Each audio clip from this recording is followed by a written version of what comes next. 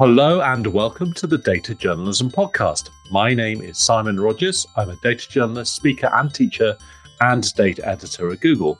And my name is Alberto Cairo. I am a professor of visualization at the University of Miami, an infographics designer and journalist, and also a book author.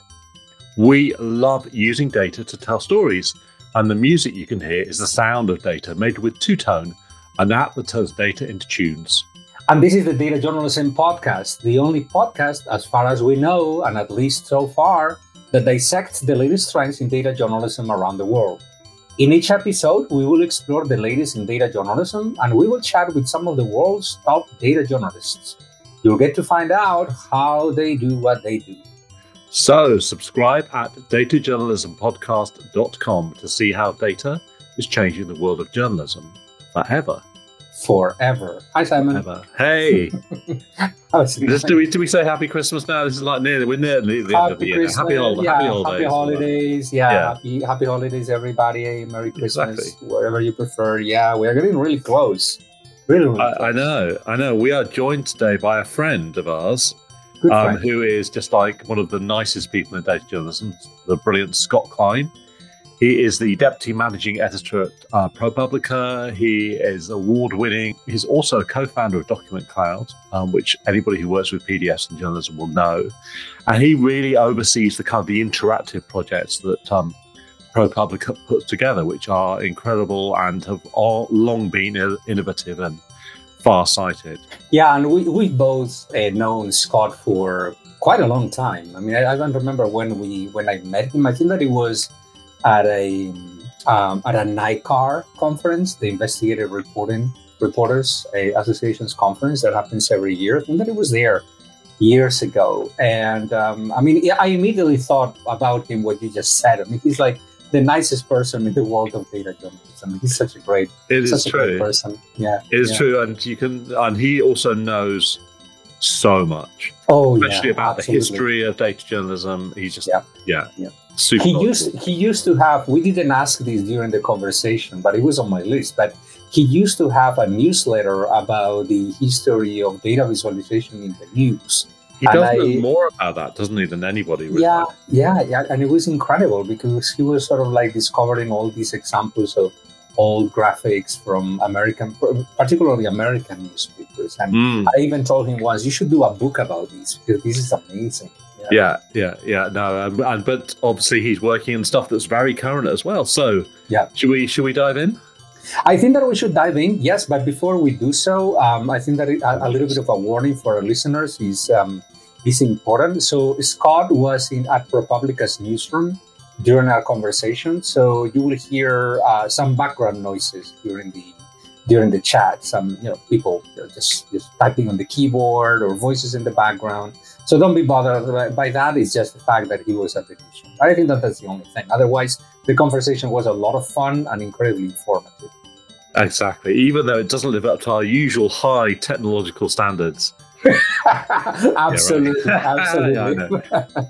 All right. Let's dive in.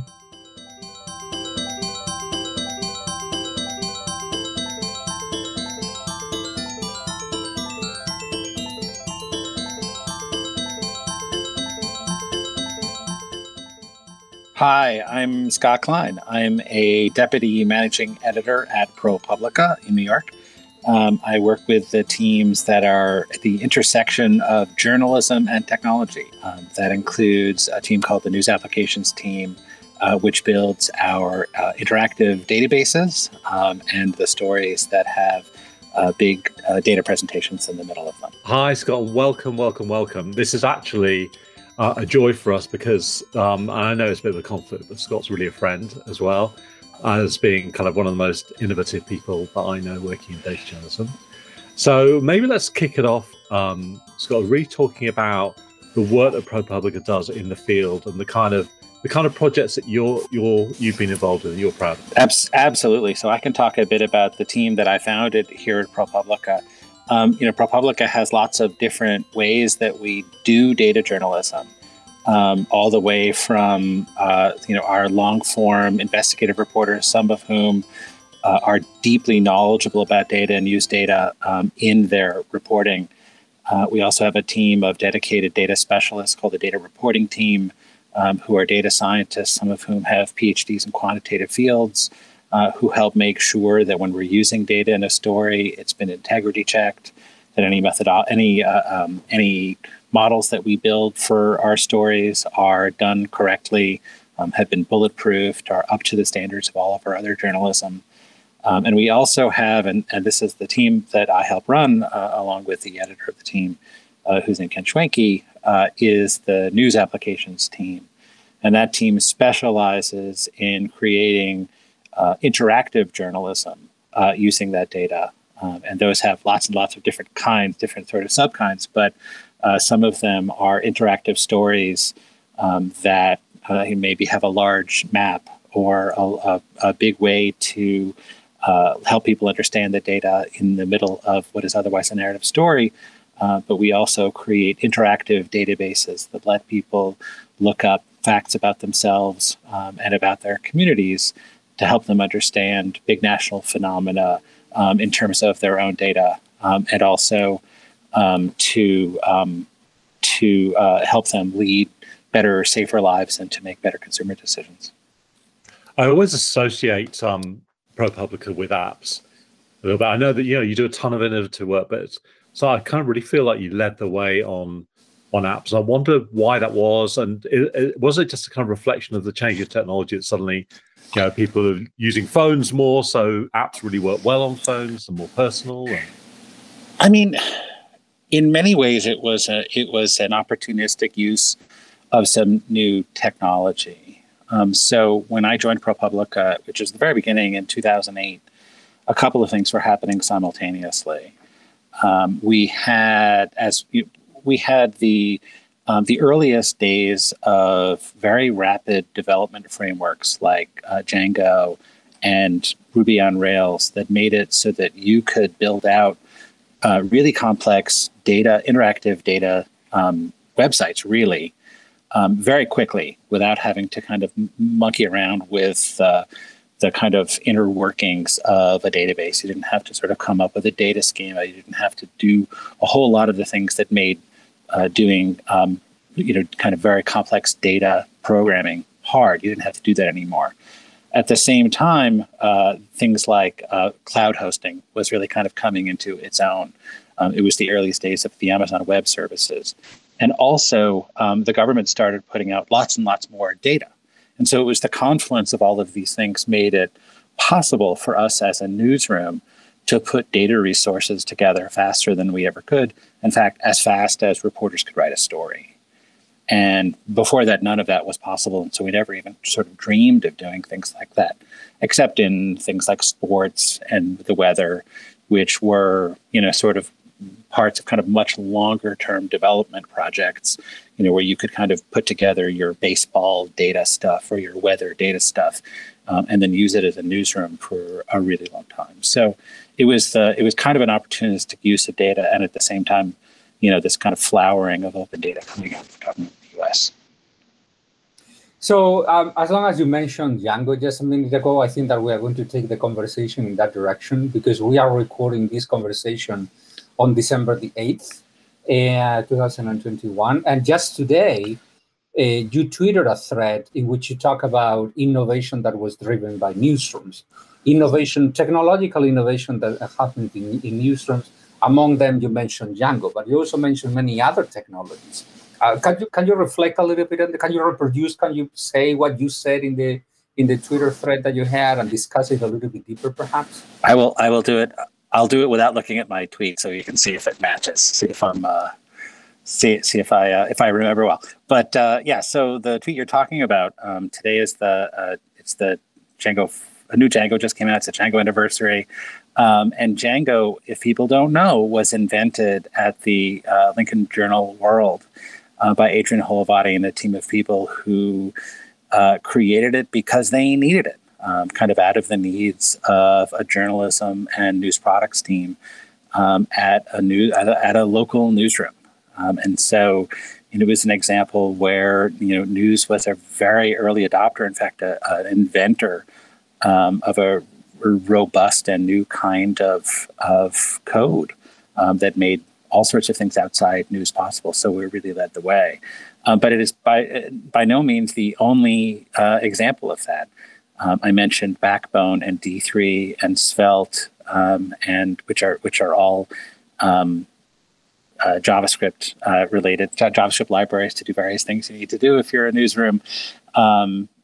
All of which either got their start in newsrooms or were built by people who spent big chunks of their careers in news. So news has actually always been at the forefront of technology, especially when it comes to things like data and kind of building out news products as well. But it goes back much further even than that. If you take a look at the 19th century, and I'm an amateur historian, and I do a lot of that, the telegraph, the rise of the telegraph, really sort of tracks with the rise of the newspaper in the middle of the 19th century. Newspapers were early adopters, heavy adopters of the telegraph. It's one of the reasons why the word telegraph is in the names of so many newspapers. The way that newspapers reported elections in the U.S. tracks exactly with the rise of telegraphs. Telegraph is around 1844, which is around when the first real election nights happened. And news used the telegraph almost as soon as it was invented to report out elections. And so we were always kind of heavily technical, all the way through steam printing presses, photolithography, and on radio and TV and on and on. News was always an early adopter of technology and a great innovator in technology. It's so interesting. It's weird that it seems almost counterintuitive to say that, because obviously, you look at the history of news, it's all around innovation. Even like teletext on the TV. And when I was growing up, and sure. when I joined the Guardian, we were in this building that was originally from the 60s, and there were still traces of some of the innovations that have been very new when they're brought in, like sticking copy in tubes, pneumatic tubes, which could fly around the building and down to the printers. Those traces were still there, even though obviously they'd moved on. When you think about it, the daily miracle, right, which is the fact that you're able to package, 30 news stories, on a weekday, along with all of the advertisements and all of the various kind of editions that are printed. It is incredible that we've been able to do that for hundreds of years. And the way that we can do that literally every day, never missing a day, is by being heavy adopters of technology. I had a news editor called Paul Johnson of The Guardian who used to say, we're publishing the equivalent of a novel every single day. 200,000 odd words coming out on paper, getting out into the world, traveling hundreds of miles, thousands of miles. It's incredible to think that. And one of the weird things about working in a tech company now, as I do, is how much actually some of the skills you learn in the newsroom are incredibly useful, like the speed you have to do stuff, thinking, how can I do this quickly? What's a new way that I could get that done so it happens on time? And it's not something people really think about enough, is how much that can teach us now, whatever you're doing, really. No, absolutely. It is also true of the world of visualization. I mean, one of the reasons why I can produce visualization so quickly is that I was trained in the world of news, right? I led into news, and we had to produce, full-page infographics in a matter of 3 or 4 hours, which is sort of like unthinkable in the corporate world, right? But when you get to that world, or you get to consulting, you carry those skills. You carry right. Probably on a subject that when you woke up that morning, you didn't know anything about. So you had to learn enough and you had to know how to order your questions so that you would know only the things you needed to know to be able to build the infographic, get all of the facts right, find the insight that readers most needed in 7 hours, and then go home and do it again the next day.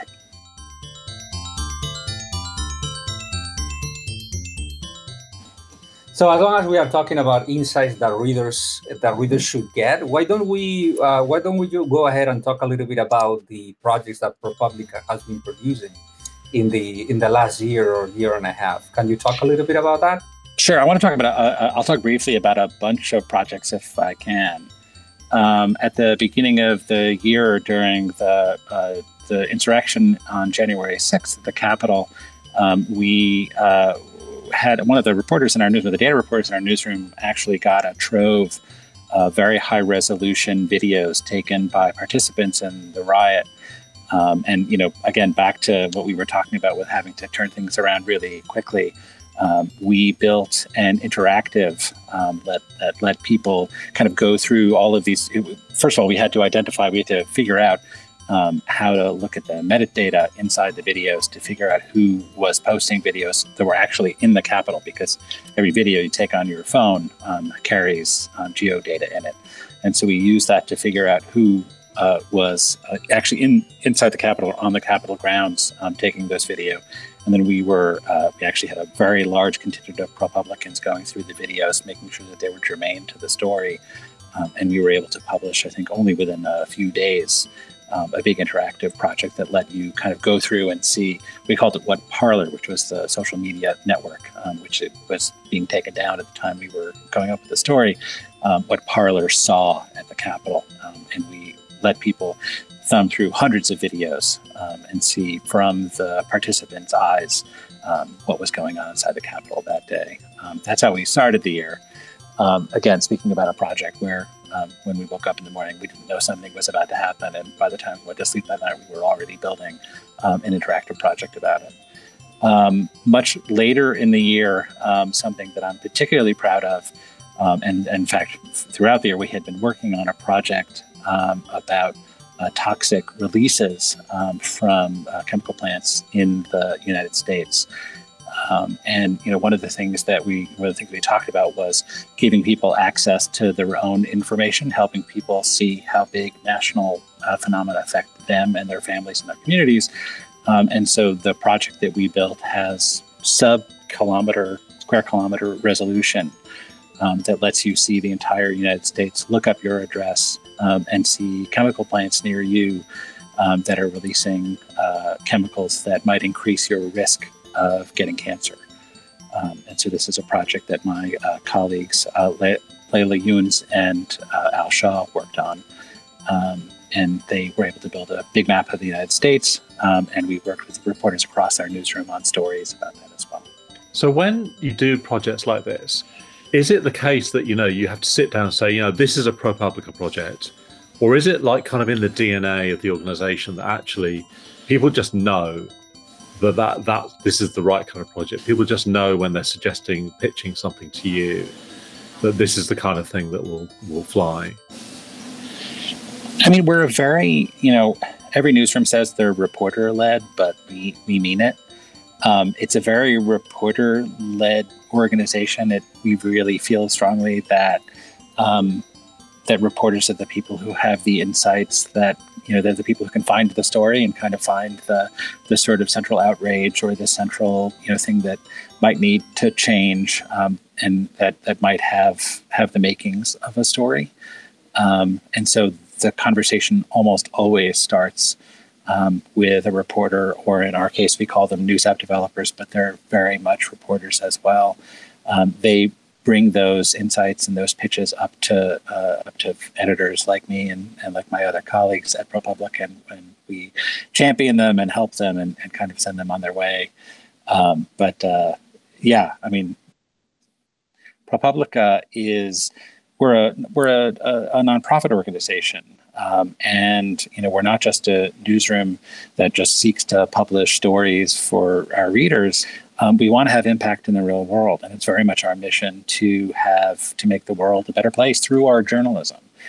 And so, on some level, it's straightforward for us to look at a story pitch and to understand if it makes sense for ProPublica, because we're about impact, and we see in stories chances for impact. Now, we don't know what that impact would be, and we don't think it's our place to advocate for one individual, one kind of specific outcome. But we look for injustices where a change is possible.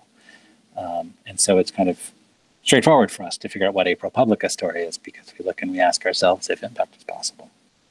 So you talked a little bit about size. I mean, obviously, you really punch above your weight there. And one of the things you've kind of led the way in is really kind of collaborative reporting. where you're bringing groups of news organizations together. How did that become such a specialism for ProPublica? What do you think it kind of adds to the field? It's funny. I've been at ProPublica since 2008, since just before we started publishing the website. And so I was very much present at the creation of a lot of things.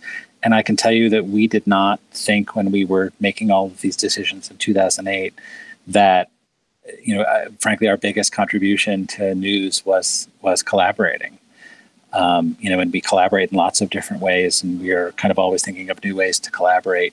But in fact, it has been incredibly powerful for us. I mean, it started literally because we were so small that we didn't think anybody was going to read us. We couldn't have impact if nobody read us. And so we thought, let's do our best to get on A1 of the New York Times, or to get on A1 if it's a Florida story, of the Miami Herald, or get an A1 of the Albany Times Union, if it was a New York State story, kind of thinking about how to work with newsrooms that really still mattered to new lawmakers, sort of powerful people, and how do we share our stories with them so that our stories can have impact.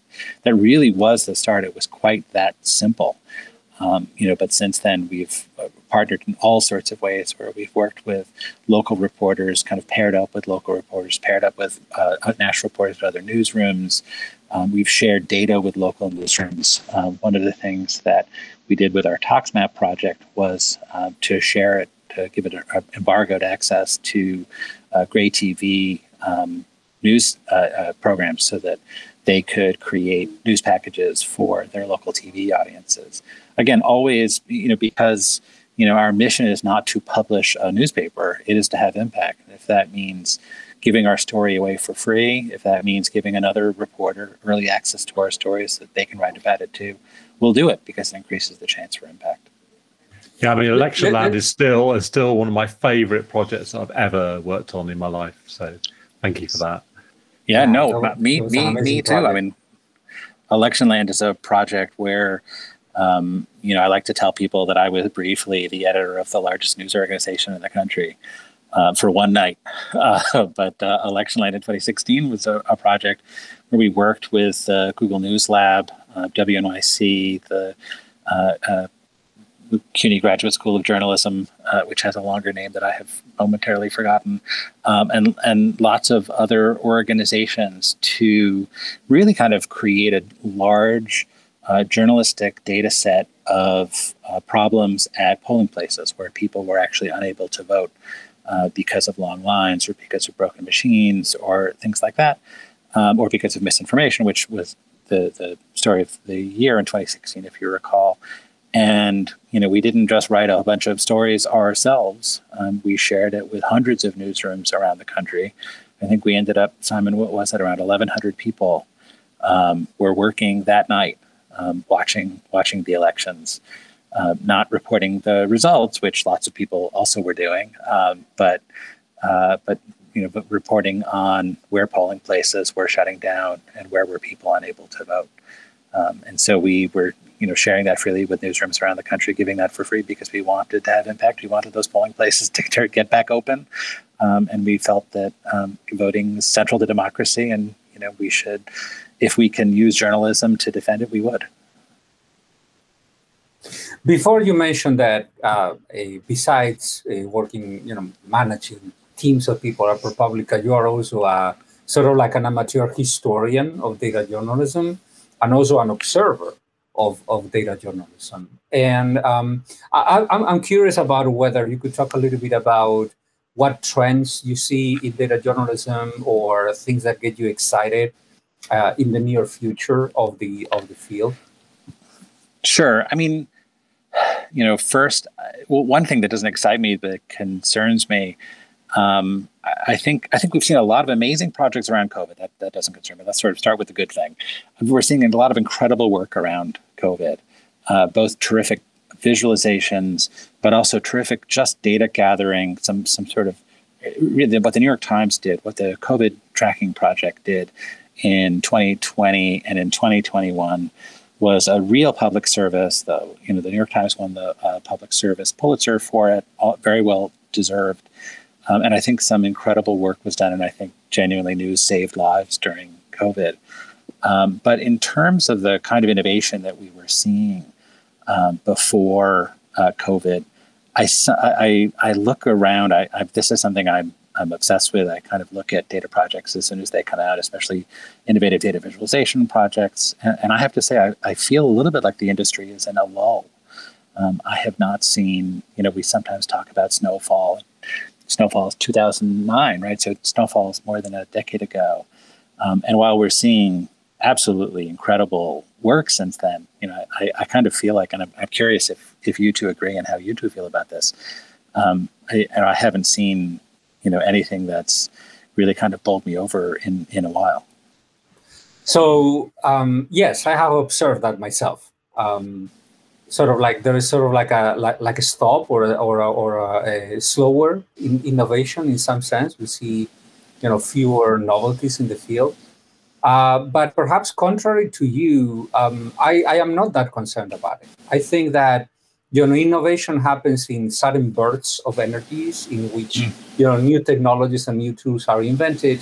But then we need time to adopt those technologies and learn how to use those technologies properly. And maybe we are in that period. Yeah, I mean, I feel optimistic as well. And I'll tell you why. And it's really not necessarily so much about national news, because I'm less worried about it because I think there's a lot of money there.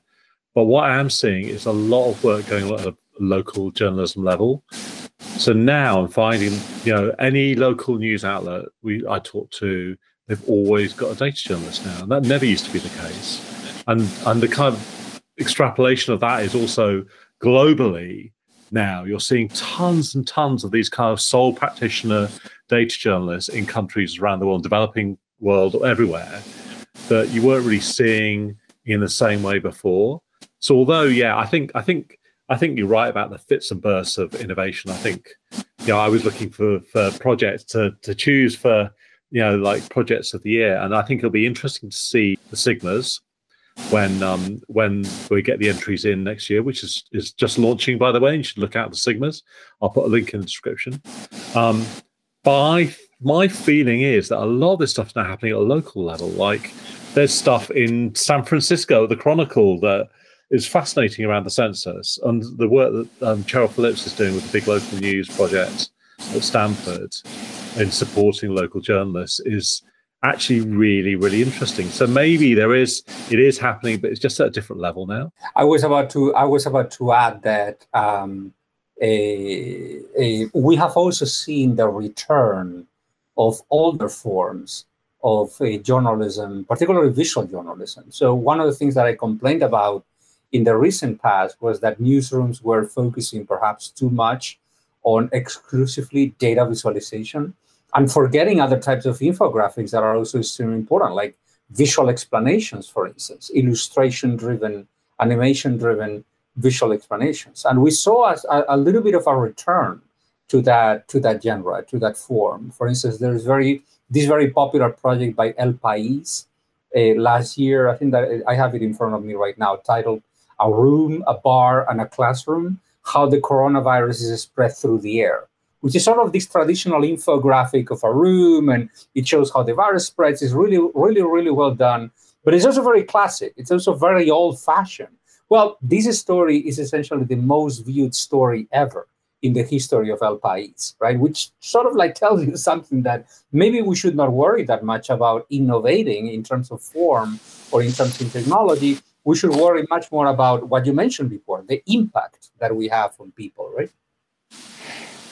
You make a great point, and in fact, if you look at, maybe what I'm reacting to is innovation in presentation, but in fact, we've seen remarkable innovation when it comes to data gathering and especially data sharing.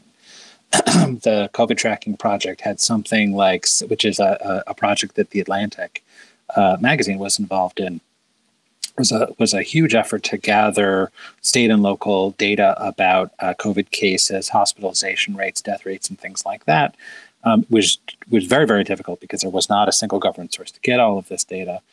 Their data was cited by 7,700, according to their website, news organizations. The New York Times had a even bigger effort. I think there are some 100-person bylines at the New York Times for some of their COVID data stuff. And they have a Git repository that I checked has been updated today, with fully sharing all of the data that they got. And so you're right. Actually, maybe the what I'm reacting to is just the kind of public facing stuff, but in fact, a huge amount of stuff is happening behind the scenes. Absolutely. I think that's a good point to think about as we're kind of the last few minutes. I would love us to kind of go around and just have a chat about any projects which we've just noticed recently. Are we in a dearth of data? There's some rather interesting things going on. I think there are a few fun things going on. So there were a couple of things that I wanted to mention that I'd love us to do this. I mentioned the Chronicle. There's Naomi Samida, who's a great data journalist, who just did a recent piece on which county in California is the most Californian, based on the census data, which I love. It's a written piece with just like very simple kind of cartograms in there. A really nice piece. And then something else I enjoyed was the upshots and a flag piece on the Black mortality gap.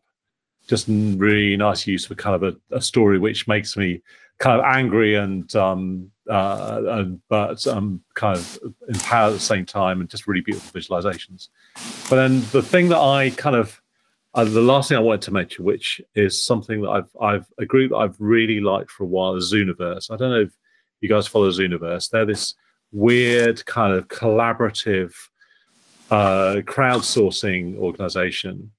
And they've done some really interesting things, like crowdsourcing photos of the surface of the moon and so on. And they did a recent project called Weather Rescue at Sea, which I just love the idea of this project. It's taking old ships' logbooks and recording the weather conditions over time. You've got this incredible source of information which can tell us stuff about like climate change all in one project. And I love that they're still going, and I love that this project is the kind of thing that's not going to result in something next week, or maybe not next month, but maybe next year, and that's great, I think. So I'm going to go, Scott, your turn. Put you on the spot. Okay, my turn.